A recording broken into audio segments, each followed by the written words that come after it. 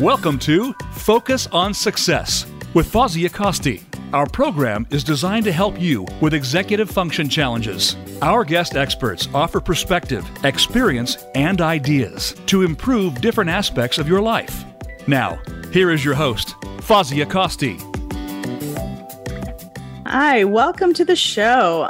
Today we have Dr. Catherine Athans, and she is going to talk to us about suicide today because, well, September is Suicide Awareness Month, and we wanted to shed some light on the very sad topic. But Dr. Catherine Athans holds a doctorate degree in both clinical and health psychology, along with a master's degree in clinical community psychology. In addition, she's a certified trauma therapist and has been a licensed marriage and family therapist for more than 25 years.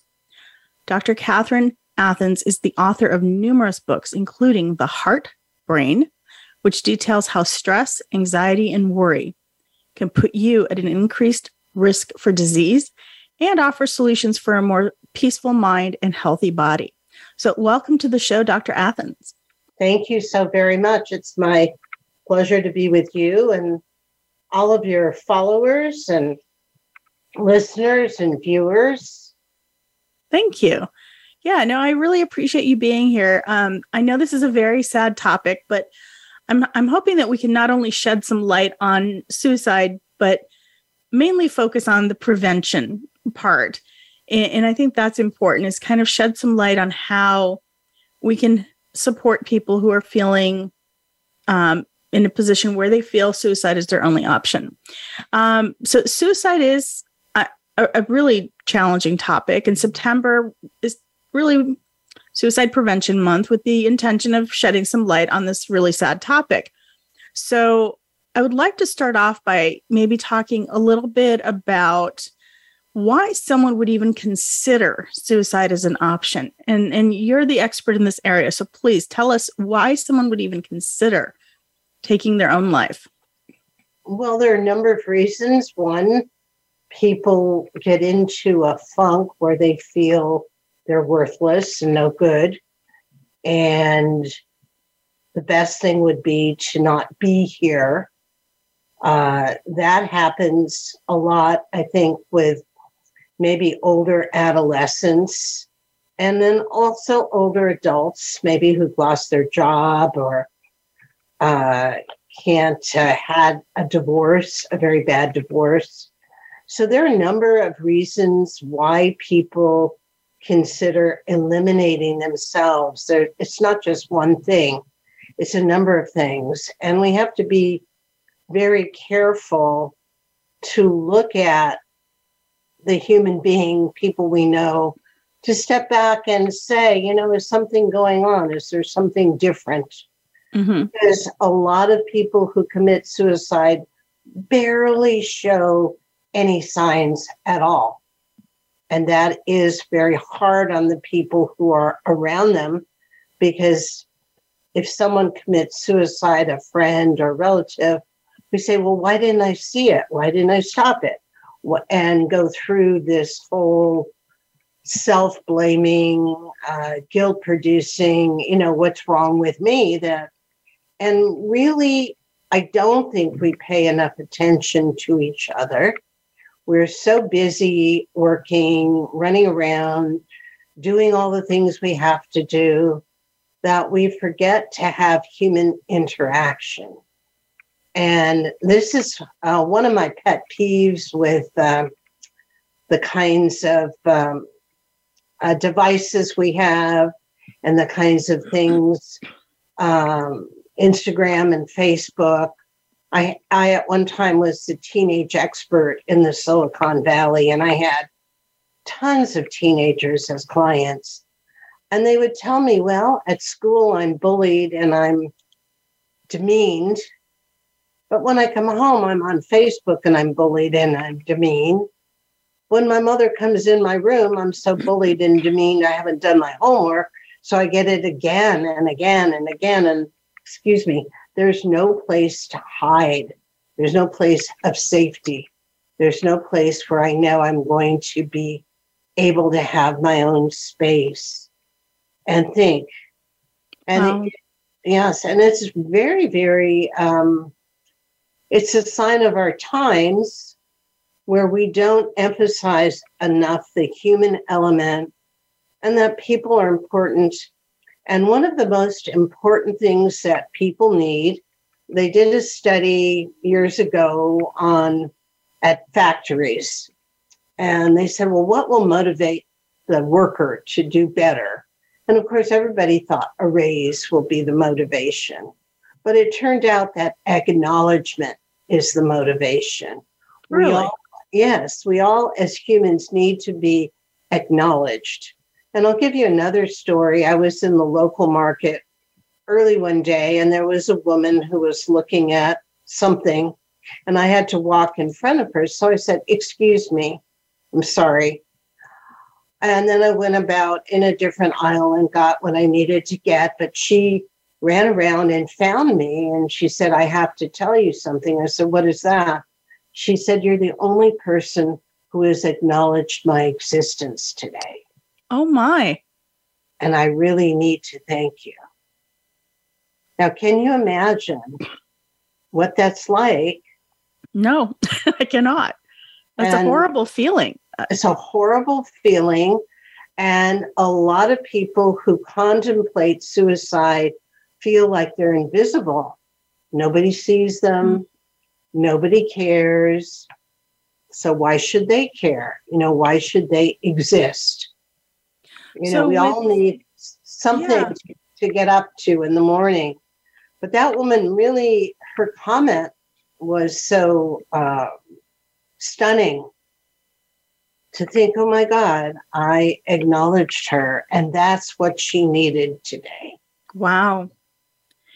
Do you think this is the same? Do you think that it's changed? Life has changed since we've had social media come into our lives. Do you think that social media has basically dehumanized us so that people can bully somebody online and not feel bad about it because maybe that person on the other side of the screen doesn't feel real to them?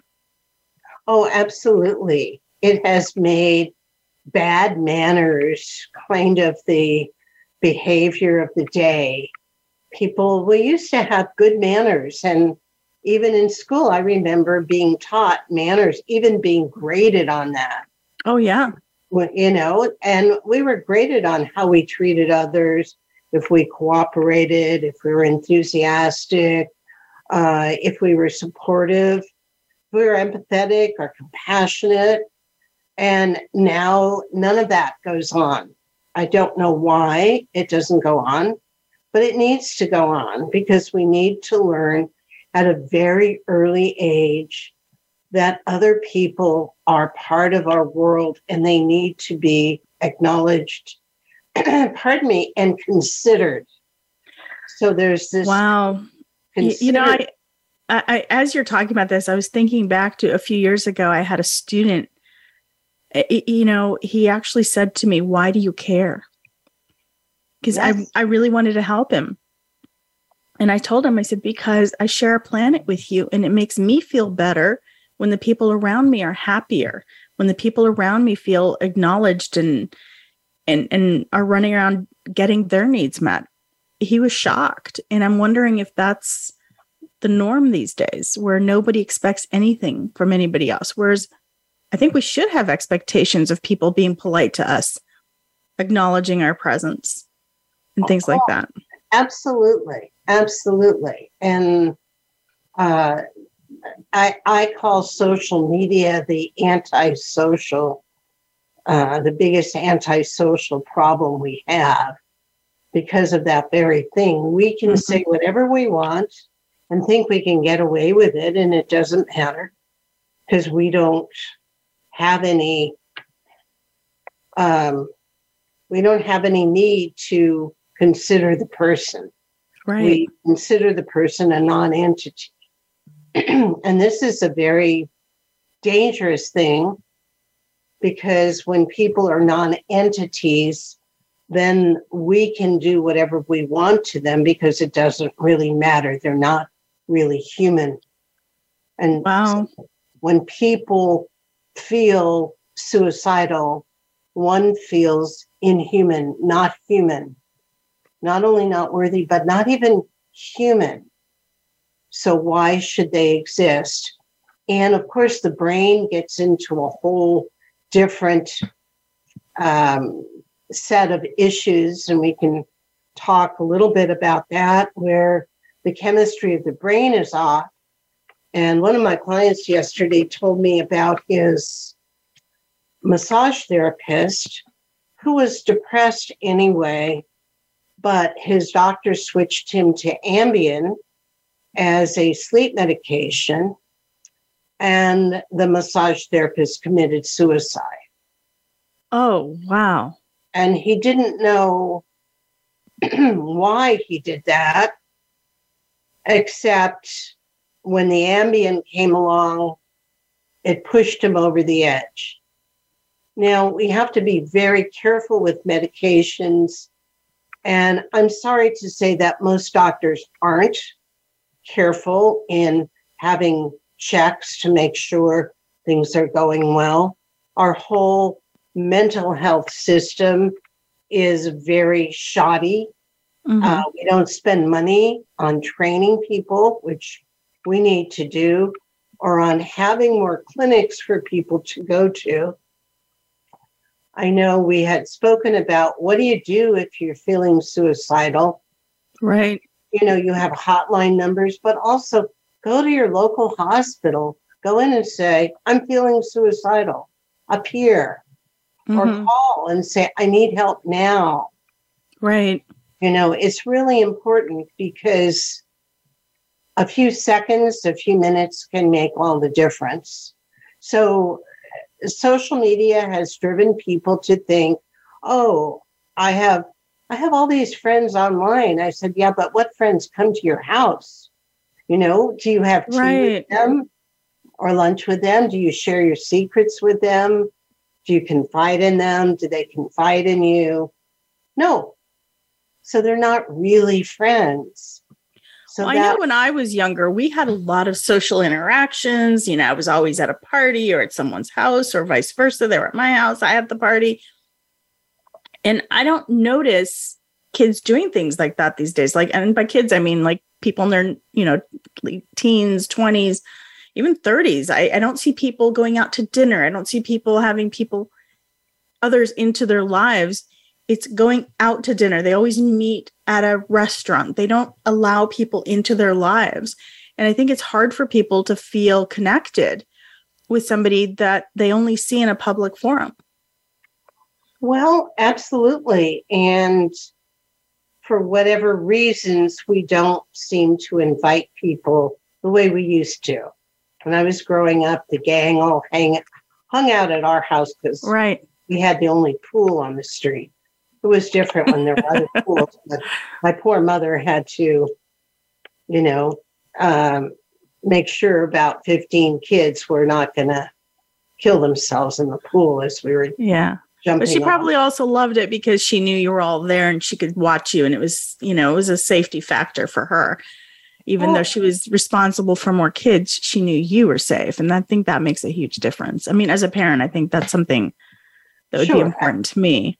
Absolutely. And I always had all the children over to my house. I had parties and get-togethers all the time and invited everybody to come. Right. You know, my husband taught all the little girls how to foxtrot, you know, which how cute.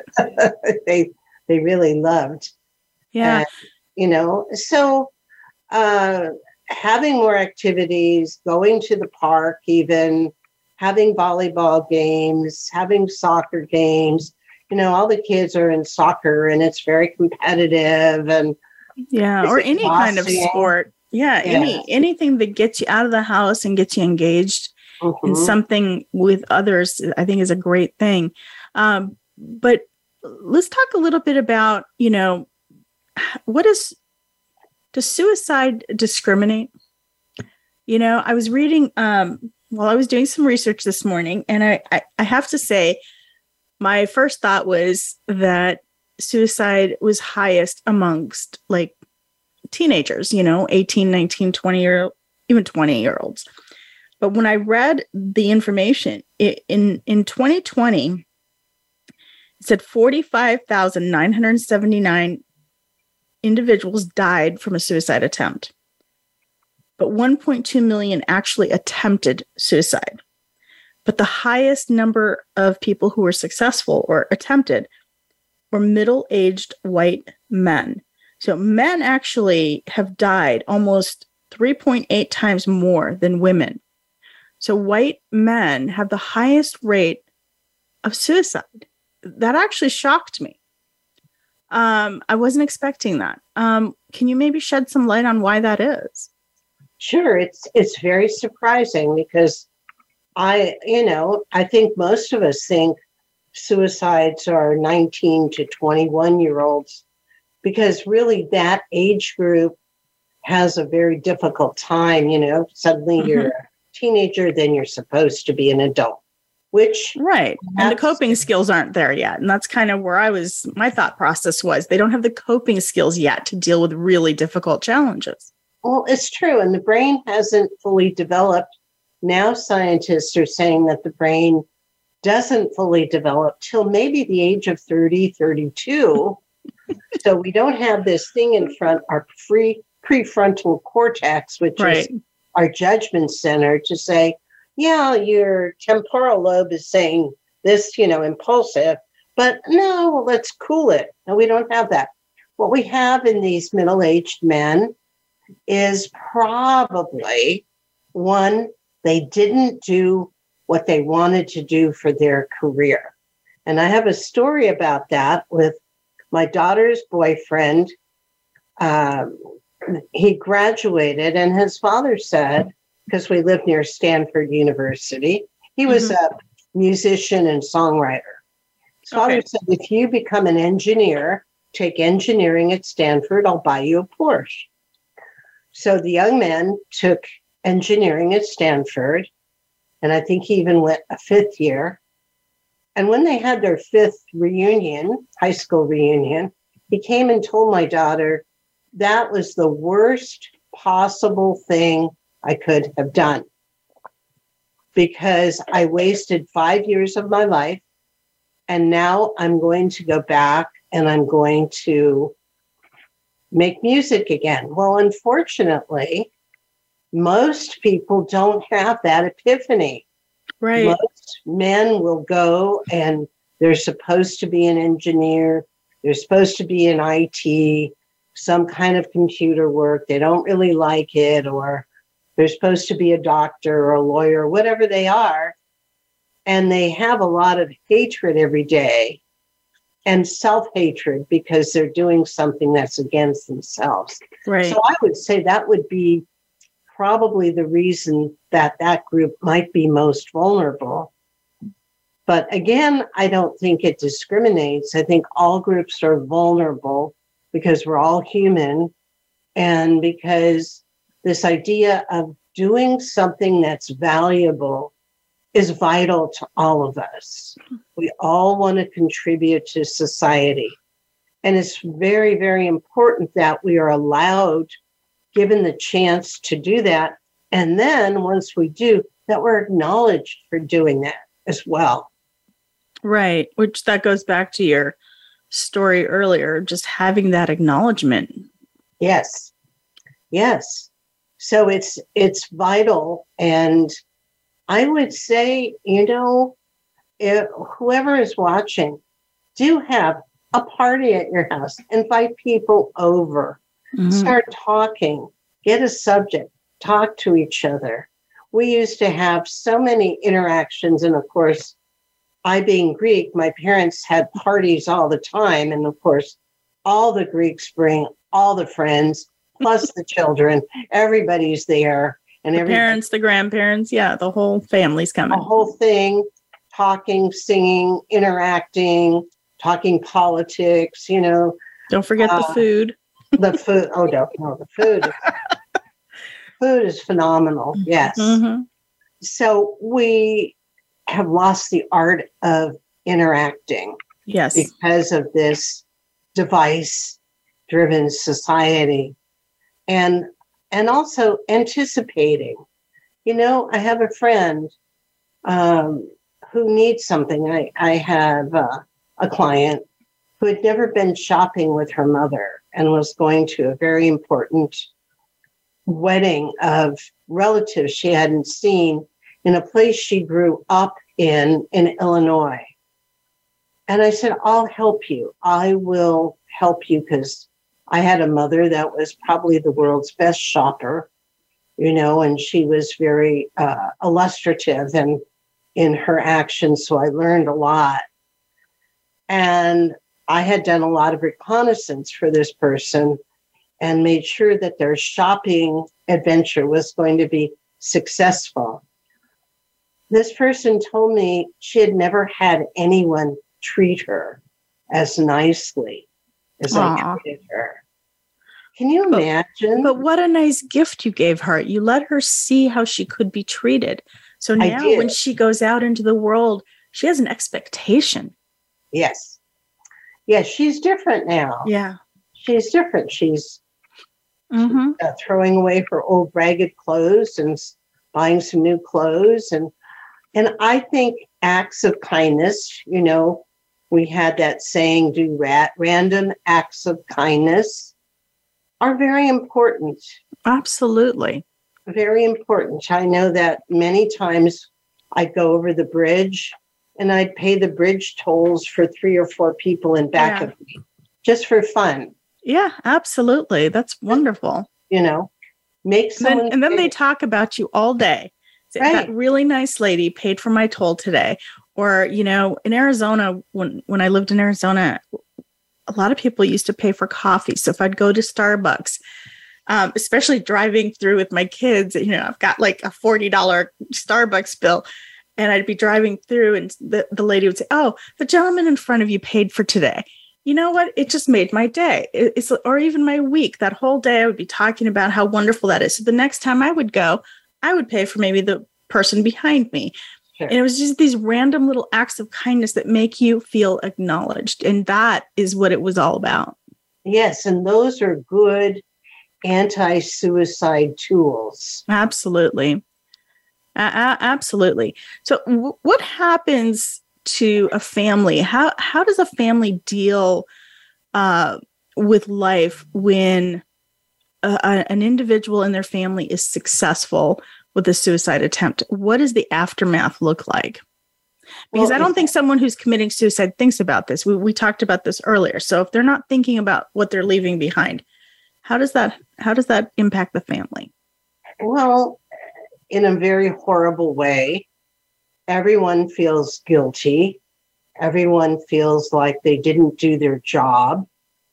So everyone is blaming themselves. Right. Then families will turn on each other saying, well, you didn't do your job, or you didn't talk to him, or you didn't talk to her, or you did this mean thing, or you did this. And it creates a cesspool of horrific feelings that doesn't go away. Okay. This doesn't go away. If your child or someone close to you has committed suicide, you will never forget that. You will always think about that. And, at night when you're trying to go to sleep, what pops up? Why didn't I do this? Or why I should have done that? Or so it's a horrific. All the regrets. Yes. Yes. And it's a permanent thing. I mean, that's having especially a child commit suicide is something that will ruin a parent's life until they die. That's it. It's horrific. Or anyone close to you. It's an awful, awful thing. I know when I was in college in student government, we had a man who was sort of an outcast. People didn't like him. My boyfriend and I tried to be friendly to him, but people would ridicule him, make fun of him. Well, one day he went, I don't know where, at the top of the mountain and just walked off the mountain. Oh, that's just heartbreaking. It was horrific. It was my boyfriend just cried and cried because he said, I should have seen it coming. I should have done something. I should have been more sensitive. And he was probably the most sensitive person I'd ever met, Right. and caring about this man, and we just didn't have that kind of influence that we could have had. I mean, unfortunately, we couldn't go to his parents and say, your son's very depressed. He really needs to go to therapy. He needs some antidepressant. Because what happens when you do that? Parents go, get away from me. What are you talking about? Yeah, you're overstepping. You're not overstepping. You're not in your lane. Right. Mind your own business. Yeah. Yes. And unfortunately, that kind of thinking allows the kind of happening to this man that happened, that where he found a lone mountain and just walked off and died. And, so I think we're getting to a place now, because it's being advertised on television even. You're not alone. Ask for help. If things aren't going well, there is help available to you. And that people are going, wait a moment. I know that some woman, I guess she had a bike accident the other day. And I saw 5 people around her trying to help her. And I called 911. They said, no, they had already done that. But they got involved. And I think more people now are starting to get involved again, because we went through that period where people wouldn't be involved at all. Well, with COVID, nobody was going to touch you. No one's going to even look at you, let alone speak to you and be kind. And I think during COVID, with people wearing the masks, it was hard to be interactive. But I think now that, we're not wearing masks anymore, I think people are starting to interact more with each other. And I think that is important. It's a game changer, in my opinion. I agree with you 100%. And I was never a proponent of masks. Me either. No, for many, many reasons. But yes, we have to. We live on one earth with one atmosphere. People don't understand that we're encapsulated here with one atmosphere. It's not we have several atmospheres. It's one, and things move around in our atmosphere. I agree with you 100%. We're getting ready to take a break. Would you like to share your information on how somebody could contact you if they'd like to? Sure, absolutely. I'm Dr. Catherine Athens. You can even call me. My phone number at the office is 650-948-1796. I'll say it again, 650-948-1796. You can email me at Catherine Athens, PhD@yahoo.com, and it's spelled CATHERINEATHANS, not ENS, ANS, P as in Paul, H as in Harry, D as in dog, at yahoo.com. So please. Yeah. Thank you so much. And if you're looking to get in touch with me, you can go to executivefunctioncoachaz.com. You can subscribe to our upcoming magazine, Executive Function Magazine. You can make sure that you click on the email that you get so that you can actually be fully subscribed. Our next issue comes out October 10th. And if you'd like to get in touch with me for coaching, you can call me at 480-648-1122, or you can connect with me through our website. Once again, that's Executive Function Coach AZ. And I'd like to thank all of our listeners, especially those in Asia and Africa. Without you, this would not be possible. And also our European listeners. So thank you so much. Without you, this would not be possible. We'll be back after this messages.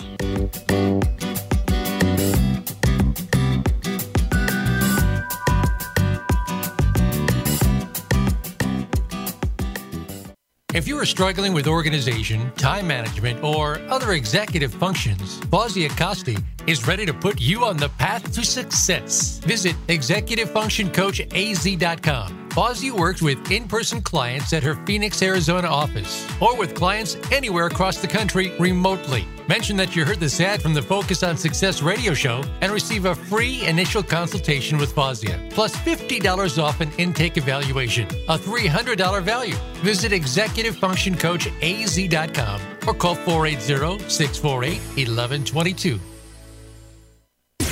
Voice America programs are now available on your favorite connected device, including Amazon, Alexa, and Google Home. Through streams with Apple Podcasts, TuneIn, and iHeartRadio, listening to your favorite show is as easy as saying the show name followed by the word podcast. Hey, Alexa, play Finding Your Frequency podcast. If that doesn't work, try adding on TuneIn or on iHeartRadio or on Apple Podcasts. It's your world. Motivate, change, succeed. VoiceAmericaEmpowerment.com. You are listening to Focus on Success. To reach Fawzia Costi or her guest on the live show, please call 1-888-346-9141. That's 1-888-346-9141. You may also send an email to Fawzia at executivefunctioncoachaz.com. Now, back to Focus on Success.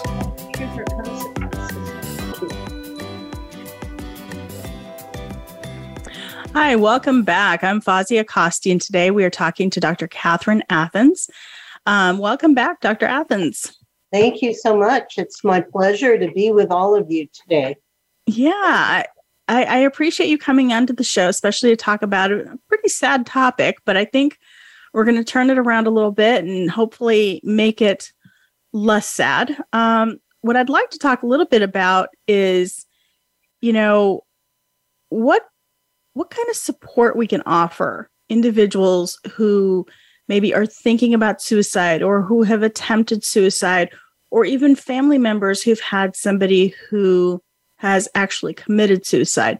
What kind of support systems are out there? How can we support those individuals?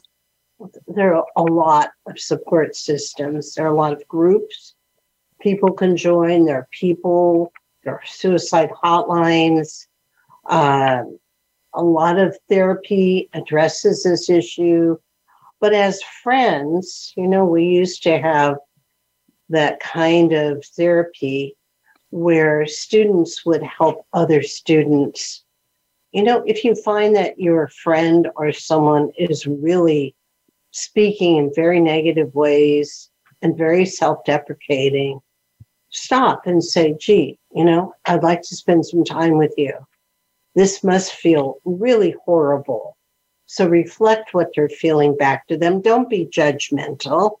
And don't deny their feelings. People say, oh, you don't feel that way. Oh, you can't. No, you do. You feel what you feel. Yeah. There's no right or wrong to feelings. I like the fact that you said, because it empowers people to say, I can help somebody else. Exactly. That everybody doesn't have to go directly to a therapist or a professional that, specializes in somebody who is feeling suicidal. We don't necessarily have to always take that big step. It can be empowering for a friend to help you.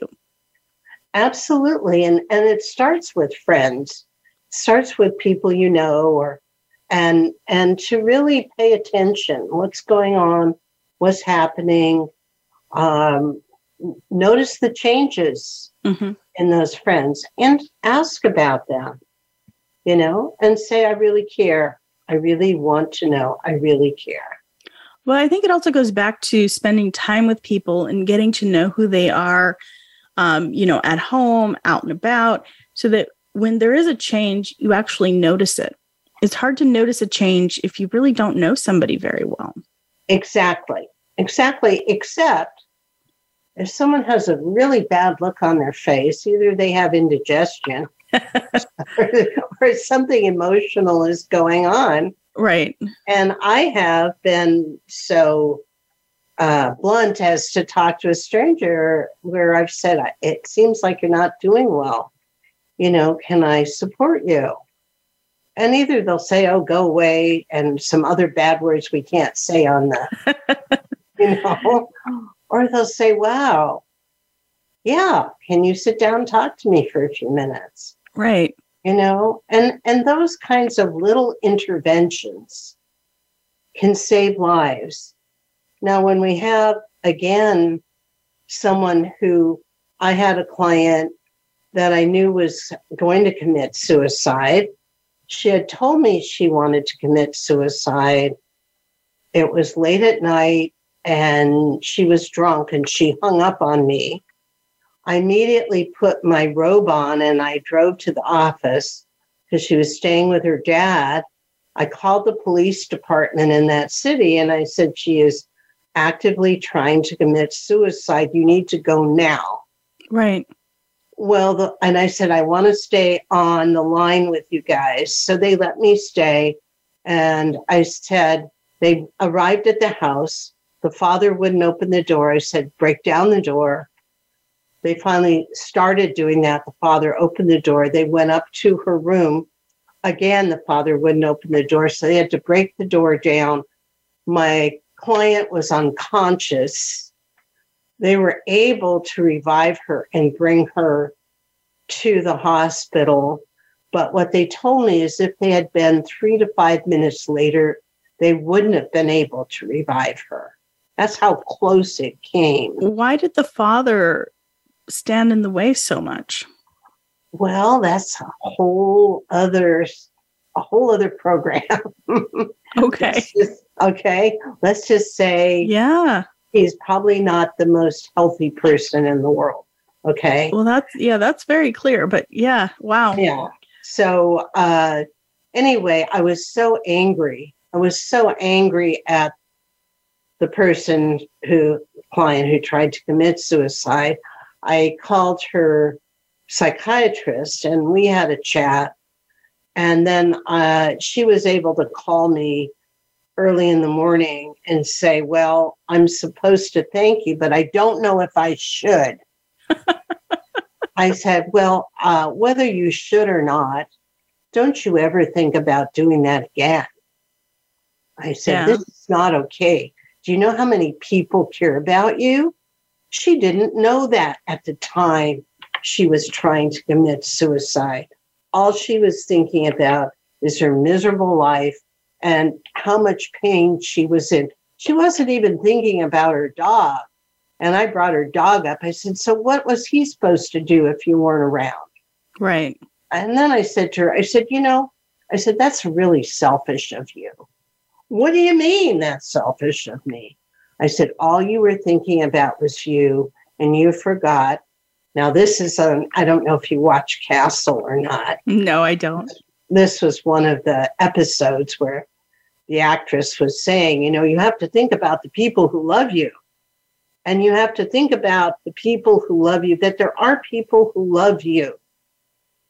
And did that make a change? I mean, did that change her view on her perspective of committing suicide? Like, she obviously thought that was the way to go. And okay. It did. Her psychiatrist told me, well, she's going to try it again. I said, there's no way she's going to try it again. I can't go through this again, because I really care about my clients. I love my clients and I want the best for them. So no, she actually realized she was in the wrong business. She changed professions. She went back to school. Now, here's someone who was in her 50s and went back to school, went back and got her nursing from Johns Hopkins and became a nurse practitioner and is enjoying her life now. She has a good life where she's helping people. And she said it really is satisfying to her. Wow. So for her, it really was, she didn't love her life because she didn't like what she was doing. She didn't like what she was doing. She is a very bright person. She was a business consultant and she was better than the men. And the men used to demean her and ridicule her. And they actually changed her sales results So it would appear that she wasn't making her quota when she made over her quota. And Wow. they did this a lot. I had to get her on disability because it affected her health so much. And so she had gone home to take care of her mother before her mother died. And she realized she really enjoyed, taking care of her mom. She enjoyed Wow. that. So she said, I'm going to go become a nurse. And since she's been a nurse practitioner, her life has been totally different. She was able to buy her own home. She's now has 2 really nice doggies, and she's enjoying her work. Interesting. And she helped a lot of people. Yeah. Well, I appreciate you sharing that story. I think it really helps shed light on it for a lot of people, because maybe there's a lot of people out there that have a similar situation where now they can say, well, what if I just change a few things? Maybe then I will be happy. And so maybe they can see the light at the end of the tunnel now. Well, that's true. And what's true, and I want to say this to everybody, no matter what age you are, if you want to go do something, do it. This is one life. This isn't a dress rehearsal. I had a girlfriend who decided at age 65 she wanted to go be a doctor. So she went to Stanford. They admitted her into their program. And by age 72, she was a doctor, and she created all these wonderful mental health programs at the age of 72 for other people, because she was willing to go back to school and say, hey, I didn't like what I was doing. This is what I want to do. So please go do it. No, I agree with you. I think there should not be a time limit on doing something that you enjoy. I want to talk a little bit about the myths about suicide. What are some of the myths that people encounter?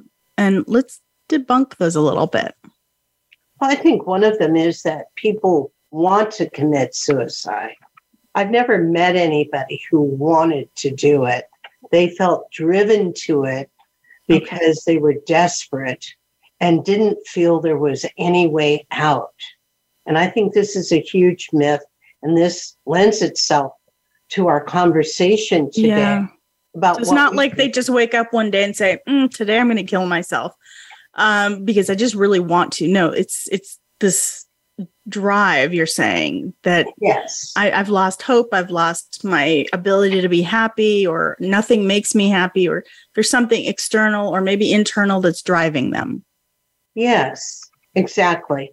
And another myth that you brought up is that teenagers are the ones who are the most apt to commit suicide, and when that's not true.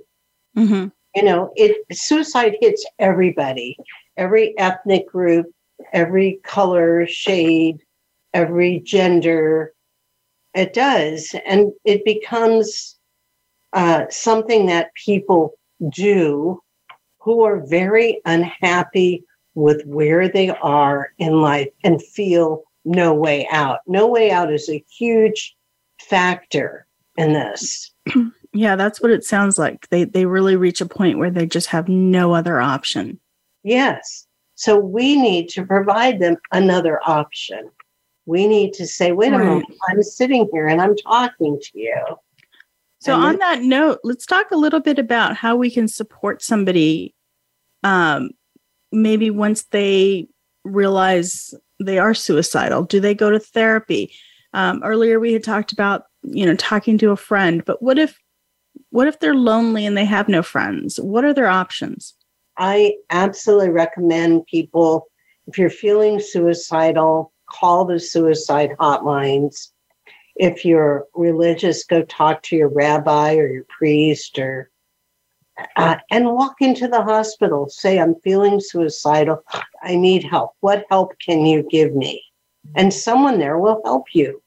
If there's a clinic or a hospital near you, if you don't have your phone or if it's not charged, do that. It's really important. Okay. Yeah, and there are a lot of hotlines. I know we before the show we found a suicide hotline that's it's a new one, and it's just 3 numbers, 988. So if you're feeling suicidal in the United States, you can call that, and it's a national number. And it's available 24/7 in both English and Spanish. So that's a pretty easy one to remember, 988. I think it's wonderful that we've done that. I think it is. It's easy to remember. It's there's no toll for it. And there are trained people on the other end of that line who are empathetic and compassionate and have good words and can evaluate and can recommend, resources in your area. Well, I think a lot of times people don't want to talk about how they're feeling. If they're feeling suicidal, they don't want to talk about it because they already feel bad. And if they tell somebody they're suicidal, there's social stigmas. There's something wrong with you if you feel suicidal. So, now it takes it from worse to even more troubling, doesn't it? Or am I off base here? Well, I think it used to be that way. I think we're coming out of this stigma. Maybe partly one of the good things about the pandemic was that stigma is being erased. Good. So many people from the pandemic became suicidal because of lack of interaction with people. And, the brain needs interaction. We are interactive animals. We maintained our race through the ages by our interaction. We are social beings. So it's very, very important to reestablish social ties. And I have my clients go and work at the local food bank, or if they're men who like construction, go work at someplace like the housing, making houses for others, doing things. Go volunteer to give of yourself. Now, why do I say that? Besides, we all think that's a good thing to do. It actually stimulates the production of serotonin in your brain. And what is serotonin? It is the feel-good chemical that says, I'm worthy. Because most of us want to commit suicide when we lack serotonin and we have an imbalance, we have too much dopamine, and we become out of touch with what's going on in the present. One of the ways to avoid suicidal thoughts is to spend time every hour breathing and grounding and being in the present. When you're in the present, the only thing you can feel is happy. It's usually when we're considering the past, then we're considering the future, and we come up with terrible things that we think, which are kind of phantasms. They're not true. Right? That's very true. You're correct on that. Yeah. Yeah. I really want to thank you for coming on today and talking about a really difficult challenge that so many people have felt over the last couple of years, especially since COVID started. So thank you for that. We have about 9 minutes left, and I really want to shift gears a little bit and talk about your books. Thank you. Thank you. Well, I started writing books because I had a charitable foundation, and I wanted to have a school for children, but that didn't quite work out. So I had a foundation for single mothers or single fathers in order to offer help with rent or help with the medical procedures so people wouldn't be on the street. And part of that was I started writing a book that came from several lectures I did called Make Your Dreams Come True Now. And let me get that book here, and you can see it. Make Your Dreams Come True Now. Yes. And it has everything you need to change your self-behavior. I think it's a wonderful book. I need to rewrite it and update it. But basically, it talks about awareness, becoming aware of yourself. what is you and what are your filters? What filters you? Can you define what a filter is so that our listeners understand what we're talking about? Yes.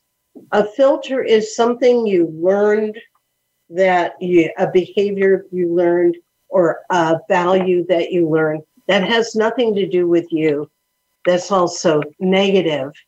And so when you try to put yourself out, there's like a strainer there that strains part of you. And then also it keeps you isolated. So really becoming aware, no, that isn't me. That's something I learned, and I'm not going to have that as me. I'm going to put that aside and really understand me. So make your dreams come true. Several people, I have wonderful people, Marianne Williamson and John Gray and Gerald Jampolsky endorse the book. And it's really a whole book on changing your whole life. Now, my clients have said, oh, Catherine, that's really a lot of work, and I don't know about that. So I started writing littler books. You see this littler book, and it won an award. It won the Best Book for a Cover award. And it's Truth and Consequences, yeah. Truth and Consequences.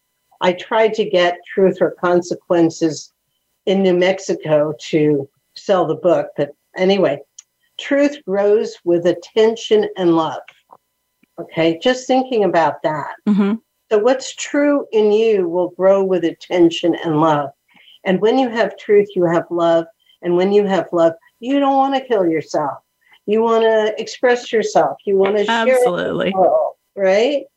So I think we have beautiful images in here.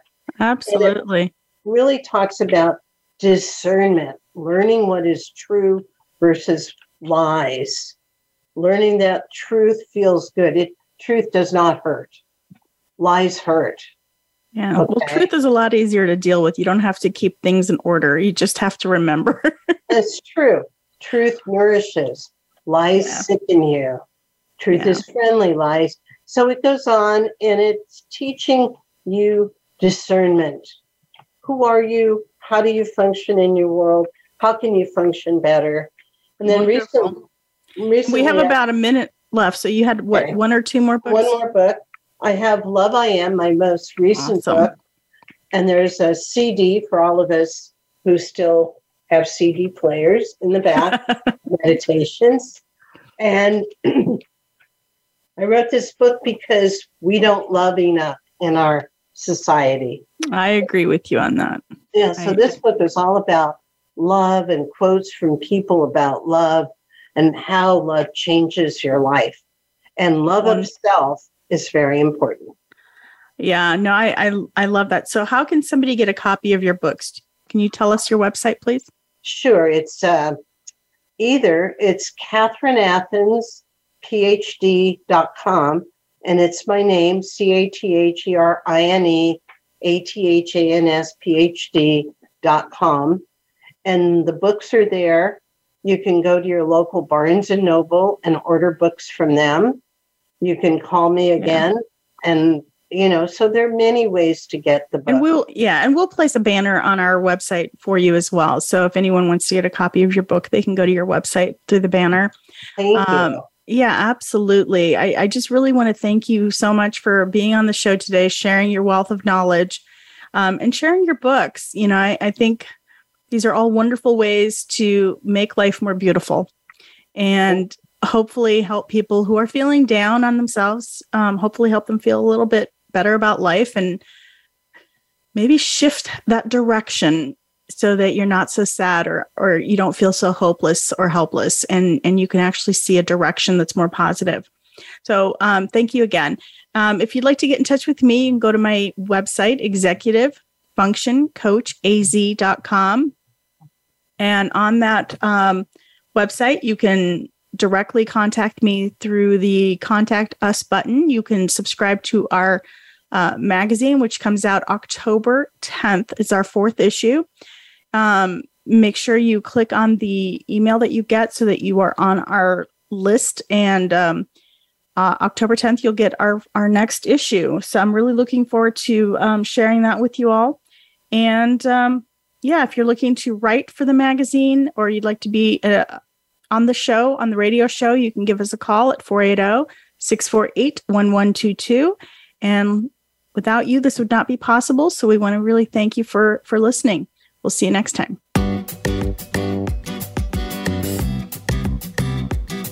Thank you for tuning in to Focus on Success. Please join your host, Fawzia Costi, for another program next Wednesday at noon Eastern Time and 9 a.m. Pacific Time on the Voice America Empowerment Channel.